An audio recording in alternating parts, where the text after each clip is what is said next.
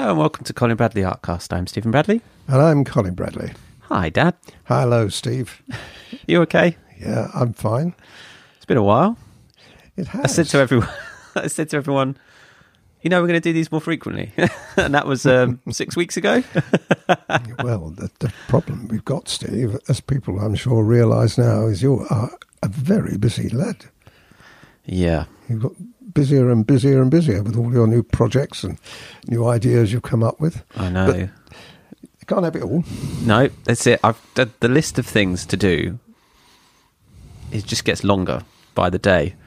And these aren't necessarily, some of them are day-to-day tasks, but these are things that I want to do. Like, I think I said about this before, like improvements or additional things. And sometimes they're quite easy to implement. Like recently with Redbubble, like that was, got the idea, implemented, done. That's right. And now, like, there's the maintenance of getting as much work up there as possible. And for those that haven't checked it out yet, people can now buy prints, canvases, greetings cards, Phone covers, or clocks, or mugs, all kinds of things. But I'm putting up a lot of your original artwork, so I'll get around to doing as many or all of them as possible of your pictures. But the ones I'm starting from the beginning, really, from the really high res prints that you did. Or pictures that you did a long time ago. So that was quite easy to set up. So people can check that out, go to redbubble.com or go to, on our blog or on our website, there's a sidebar, add on the sidebar for it. So that's quite easy, but there's loads of other improvements I want to make to the site that are on my list as well to improve it. And we've got so many good projects coming out. And a few people have said, what's coming out, what's coming up? And I want to give people an idea of what is coming up. So it's also getting together with you and saying, right, what can we juggle around here? Because we've got so many, what can we put up next? And we just spoke about the Cézanne, and I feel like that was so long ago compared to what you've done now. Yeah. So it is really exciting. There is so much to be looking forward to if you're a member of the site.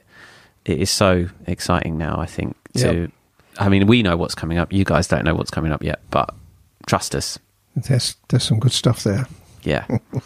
But the main focus of this is to get some questions and start picking your brains, because I asked for more questions and we've got loads.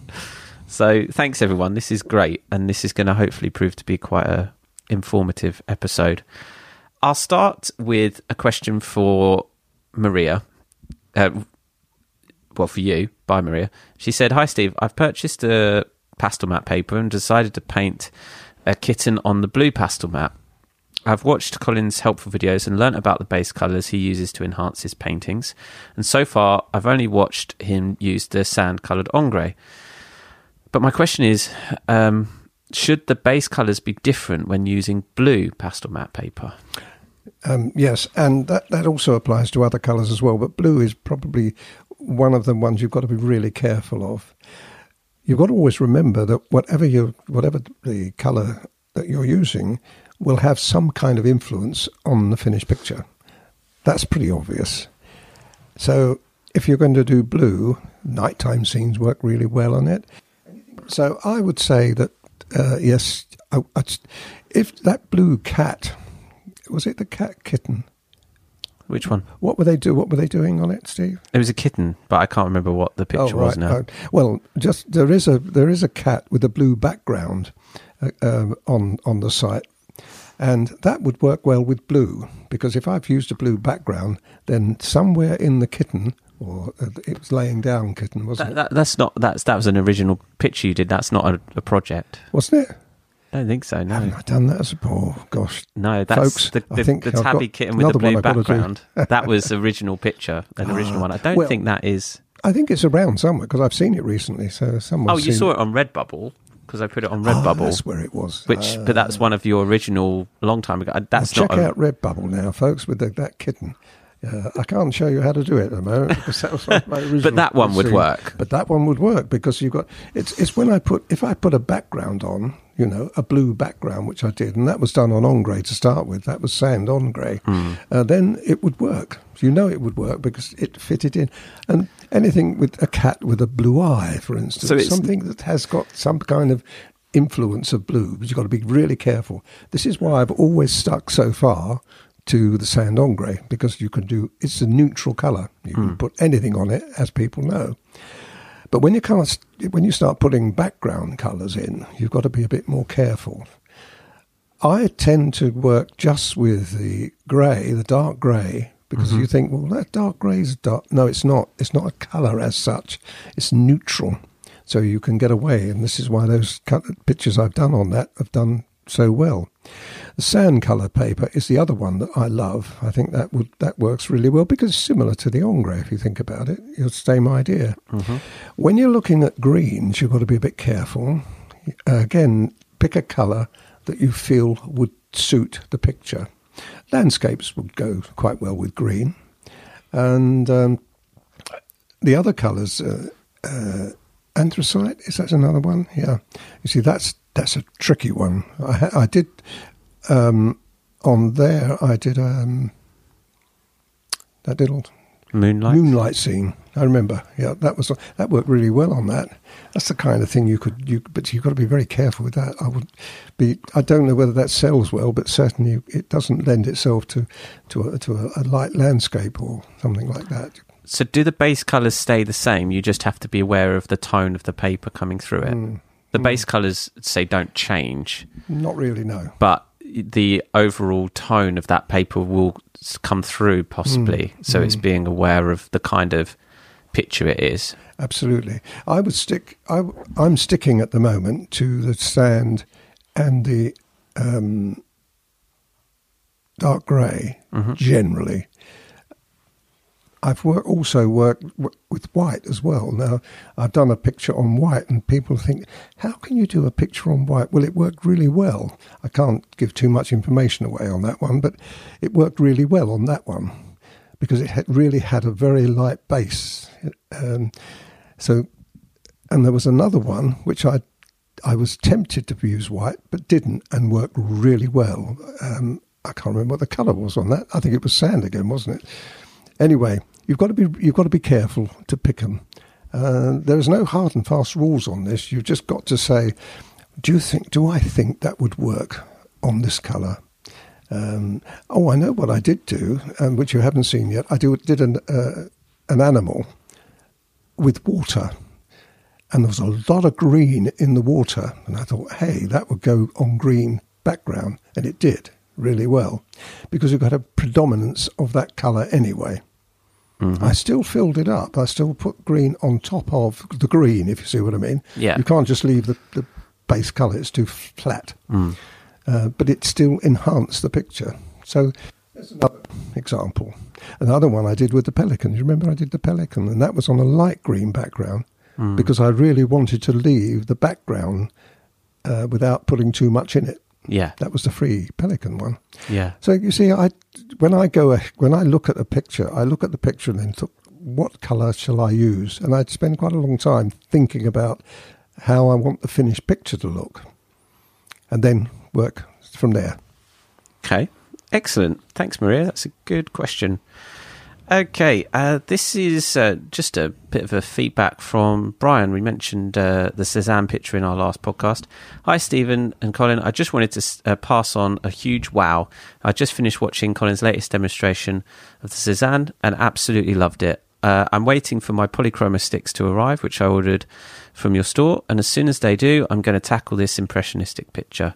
Thank you so much for adding these types of challenges and giving us members such a variety of projects to do. Looking so forward to getting at it, and I'll send the picture in when it's done. And he did. He did, and it looked really good. Yes. So well done. Well done. Yeah. Okay, next one from Linda. Again, bit of a feedback, saying, please tell Colin his teaching so far has made me so happy to finally be able to produce such fabulous art after years of trying. I am very happy and start each day looking forward to when I can begin a lesson. Oh, that's brilliant. Exactly what we're looking for, that kind of feedback. Yep. It's really lovely. I like to read these out and tell you in person, just to inflate your ego a bit. I'm too old to think about that now. Joking. So the next one is from Paul, and Paul sent us questions in our last, well, not in our last podcast, but 202, where we talked a bit about the flowers, the flower that he was going to attempt. That's right, I remember. And Paul's written us a reply. He said, Steve and Colin, thank you for addressing my questions, especially the one about having bitten off more than I can chew in the form of the pot of flowers and the map of island composition I envisage someday doing for my daughter. I was not surprised by your answers, and your thoughts and suggestions were all constructive and helpful. I've joined the Portrait and Still Life membership to get started practicing some of your beginner and intermediate flowers. I intend to take Colin's advice and start there with the hope of moving on to specific flowers I wish to draw in the composition I described in my question. I'm not afraid of giving this a go and eventually doing the picture again in the future after developing a more complete skill set. Also, I was glad to hear that Steve was not a brat as a child. So thanks, Paul. That's great. The other point I would make, though, what people probably don't realise is if you are working on flowers, this is a great asset to you when you come to portraits, because the combination of colours that you use and the delicacy with which you work really works with skin tones. I found that the combination of those two work well. So if you become proficient at flowers, then you could well move into portraits and find that successful. There is a difference, because a flower is a flower is a flower, and it can have different shapes. Yeah. A portrait can't do that. You've got to be exact.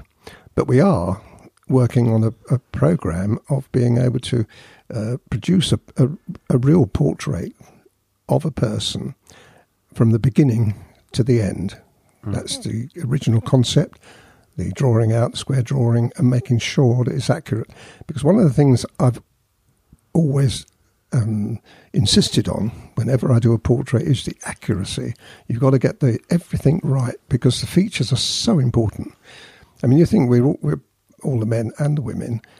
All men are the same, basically. We've all got the same basic characteristics. So as a woman, so you've only got to be slightly out, just by a tiny fraction, and it changes completely to another person. So you've got to be very careful. So I'm spending a lot of time on that. I'm going to spend a lot of time on that. So I'm sure that people will look forward to that. Just by the way. Yeah, good point. Well, there's another email that Paul sent over, and he had a couple of tips that I wanted to share with people. Paul said that he's found by photographing pictures, his work, or using his phone as he works on them, he can sometimes see flaws more easily than when looking at the actual picture. Yep. Isn't that interesting? No, I agree with that. So, if you take a picture and you look at the photograph and maybe you can zoom in and stuff, rather than looking at the actual work, yes. You found that's interesting? Yep. And the other side issue there is you can also turn a picture upside down. Oh. And turn the photograph upside down. Or the reference picture you upside down. You can't do it if it's still life, because that would be a problem. Would you stand on your head, please? Yeah. Mrs. or Mr. No, but for photograph reference, you can certainly do that. You can turn your reference picture upside down. It's also, you can look in a mirror as well. Look at reflection in the mirror, photograph in the mirror, and your picture in the mirror. And look I guess at it changes, makes the brain see it from something different than what it's used to, because the brain makes up, I don't know what percentage of what you see. So by changing it, you change it. I'm going to swap mics. Just use that mic. Bit of a technical thing, because the cable's a bit funny on this. Is it really? It cuts out every now and again. Oh dear. But I have to be just very delicate with this one. But you're fine. I'm all right now. I can throw it around, can I now? Yeah. The other tip that Paul had was for people that prefer not to blow dust away with their mouth, when you've said about worrying about spitting on your picture, you can use an very inexpensive camera lens dust blower, and that's what he's used. That's a good idea. So it eliminates the risk of any moisture getting onto your thing. You can just use this little thing. So he recommended one on Amazon for $11.99. I don't know if you can get that in the UK as well. I'll put it in the description. It was AA 1900 rocket air blaster. Anyway, I'll put it in the description of this podcast if anyone's interested. So thanks, Paul. Good tips. The other thing we had, we mentioned Brian earlier doing the Cézanne picture, and Brian shared a little story that he had, and it reiterated the approach that we have to the word critique, and how teachers or professionals or perhaps people with credibility can really crush someone's of aspirations and confidence. So I asked Brian if we could share his experience, and this was Brian's email. In 2016, I had just started drawing again after almost 30 years of not doing anything. I did a picture of a deer in coloured pencils and found a guy online that had a website from the USA where he teaches and does online critiques. I decided to send it in to see what he thought of it, as I hadn't done any art or drawing in some time. Well, he tore it apart and criticised just about everything about it. He even complained that I didn't show the deer's feet, and in the picture I drew the deer standing in long grass. So did I recently. Yeah, it really wasn't a bad drawing. I remember how I felt and how much it hurt to see and hear him say those things online on his weekly show. I must admit that since joining the Colin Bradley website, my artwork and confidence has grown immensely. I'm 61 years of age, retired, and enjoying my artwork, and I'm even selling a few pieces here and there. I just wanted to say big thank you to Colin for the way he teaches, and he makes it all very easy to understand and learn. It's because of Colin that I'm able to do pieces like the Keith Richards picture and have it turn out pretty good. Many thanks to the both of you and how professional you run the website. I always look forward to seeing the new stuff. From Colin, sincerely, Brian. No, that is. Oh, I've heard that so many times. I really have in the whole of my career. I've always had this adversity to any kind of criticism, because that's what it is. You shouldn't do that. What you should do is say, "Look, I see how you've done, and you've made a good attempt at it. However, if you'd have done this or done that, it would have improved it." Now, there's a big difference between that and what this chap said. And it's the way you go about it. You have to tell people. I do tell people, and everybody who's listening would know if they've sent anything to me. I do tell them, but I tell them in a way that it's not demeaning. I don't say, you're no good, or this is really awful and you should never, ever pick up a pencil or a paintbrush again. Of course you should. And the way we do it, we say, I started from very humble beginnings. My first pictures that I did were awful. They really were. I wouldn't dare show them. But I've improved, and I had nobody actually tell me that those pictures were bad. I knew that they weren't that good, but if I'd had somebody come along and said, "Oh, what do you call that then?" It could have destroyed it, and that was it. I don't know, it's not worth it going. I'll go and, do something else. But I was very lucky that actually didn't happen to me. It did originally, as you know, when I was at school. Yeah, but that stayed with me for a long time, but I wasn't as sensitive. No. As I would have been in later years. Yeah. Well, I just think we've had so many people writing their experiences, and it is such a shame, but also pleased that they've found us and had the confidence to go for it. So thanks, Brian, for sharing that. Okay, next one from Linda. I'm fascinated by the train tutorial, and aside from being a long course, and needing really sharp pencils, I'm wondering what else makes it challenging and a masterclass. The train itself, everything around it. If you looked at the brickwork and the sky and the foliage, that's probably, I should say, intermediate to advanced level. But the train is a whole different ballgame. When you do something like that, particularly the track, that's the track and the wheels and all the when I looked at that, I thought, can I do it? I thought, well, I'll give it a go, because it was so complex. But what you have to do, this is where Impressionism comes in. You can't draw the actual thing. You have to do impression of it. So it still looks as though it's a reality, but it's not.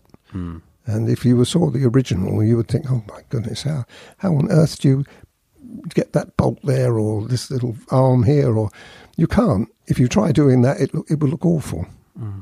So you have to do your impression of what you think it's like. And that is really hard to do. That's what makes That's it what made that advance. Well, I'm sure people would realise that. I mean, the only thing you can do is try it and see how it comes out. Well, no, I understand what you're saying. You're taking something as complex and as realistic as that, and then you're having to turn it into a piece of art where you have to be more fluid and less detailed, or being as detailed as you can without being, like you said, drawing every bolt. That's what makes it difficult. And also the general outline of a train, the shapes and the so angle of that train is tricky very, as well to get the dimension. Very hard. Yeah, you picked a really easy picture there, didn't you? Well, I'd been asked to do a train, Yeah. By quite a few people prior to that, and I thought, oh, well, I'll give it. All right, then I'll give you a train. Yeah, and I'll give you a train coming through a tunnel, coming out of a tunnel rather. Yeah, lovely. Thanks, Linda. So the next one is a question about watercolour that Betty sent in. She's starting with watercolour and the course that we did where you use the Quinton Cottage, where you use pastel pencils and watercolour. And she asks if you had any hints on the colours that you mix with watercolour to get some of the beautiful values and tones that you get with your watercolour. If there's any tips that you can give. Because Betty is saying that she has a problem with mixing colours without getting it mud. Absolutely. Oh, is this one of the problems with watercolour? Oh, very much so, yeah. Oh, I think that is the main problem with watercolour, because you have to... I was lucky. I had a natural ability. When I first started, I didn't find it too difficult. I put the reds and the greens and the blues and the browns, and they all went in, and they all went in the right place.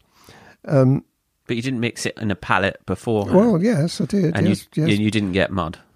I never got mud, no. I was lucky, very lucky. This is not proving very helpful.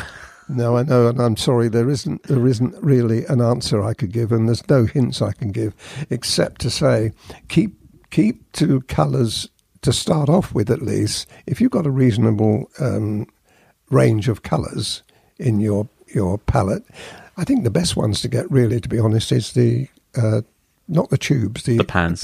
Pans, yes, because you get quite a good range of colours. Stick to those colours, basically. Don't try mixing too much. But if you've got a pink flower and you've only got red and white, you could put a little bit and mix it in the palette before you put it on the picture. You should be able to do that. Don't go straight from the palette to the picture. You should always from the pans to the picture. You should always use an intermediary, like a palette first. And first, because you get the colour, you think, oh, yes, that's the right colour. Put a dab on it and then if it works, add more. No, it's very hard. This is why I don't teach watercolour beyond what I have already done, because I feel that the pastel pencil is far, far better medium. Yeah. And easier to use. But I know people want to try watercolour, and they should try it. If they want to try it, they should try it. Yeah. But it seems a lot of your own experimentation. With a pencil, it's a colour and it goes on, right. Colour goes on. That's right. You can't control how someone mixes you can't control how much pastel people put down, but it's easier to control and to see that than knowing how much is put in each palette and That's mixed right. with, and how much water is put in and mixed with. Like, very easy to watch you do it, but it's one of those that you very well. The other difficulty, Steve, is if you're doing quite a large area, you run out of watercolour, but you've mixed up, you've got to do it again. You've got to get the same mixture, otherwise you'll have a different tone go on. You see what I mean? If you're doing a roof, for instance, and you've only mixed so much water and you run out halfway through that roof, you've then got to remix the colour. You've got to get the same colour, otherwise you're going to have one roof slightly different to the next roof. Sounds frightening. It's pretty hard. I mean, what you do there, in fairness, is you put a wash on. You put a wash all over, then you put, and you keep layering washes. And the washes generally would last you for the duration of the picture. And then it dries, and then you can put other colours on top. But it is very hard. Watercolour is hard. Very satisfying. I did an awful lot of watercolour when I started. That's where I started out, and I love doing it. But it's really, really hard to pick up and do.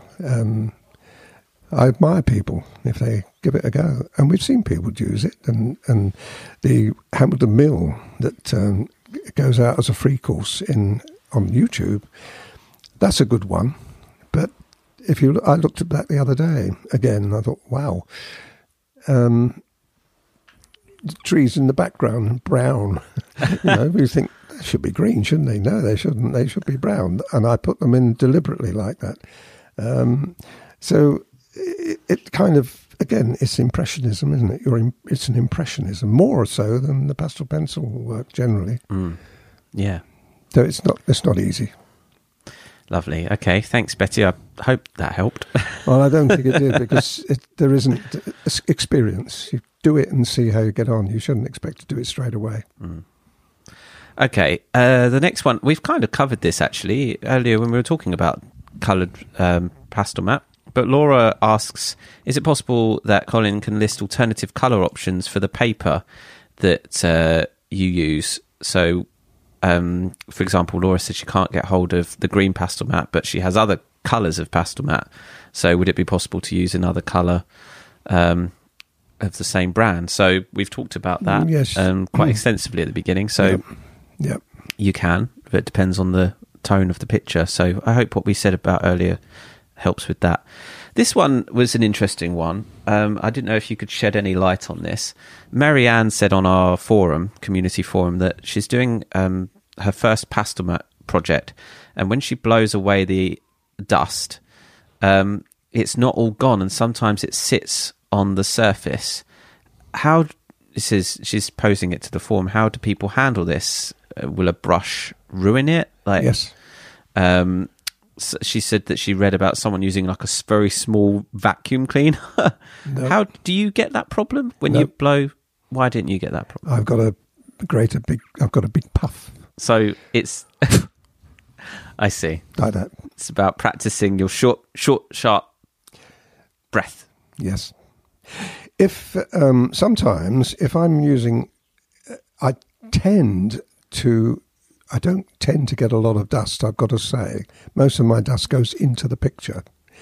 But sometimes, especially on a large area, if you're using, you get quite a lot of dust.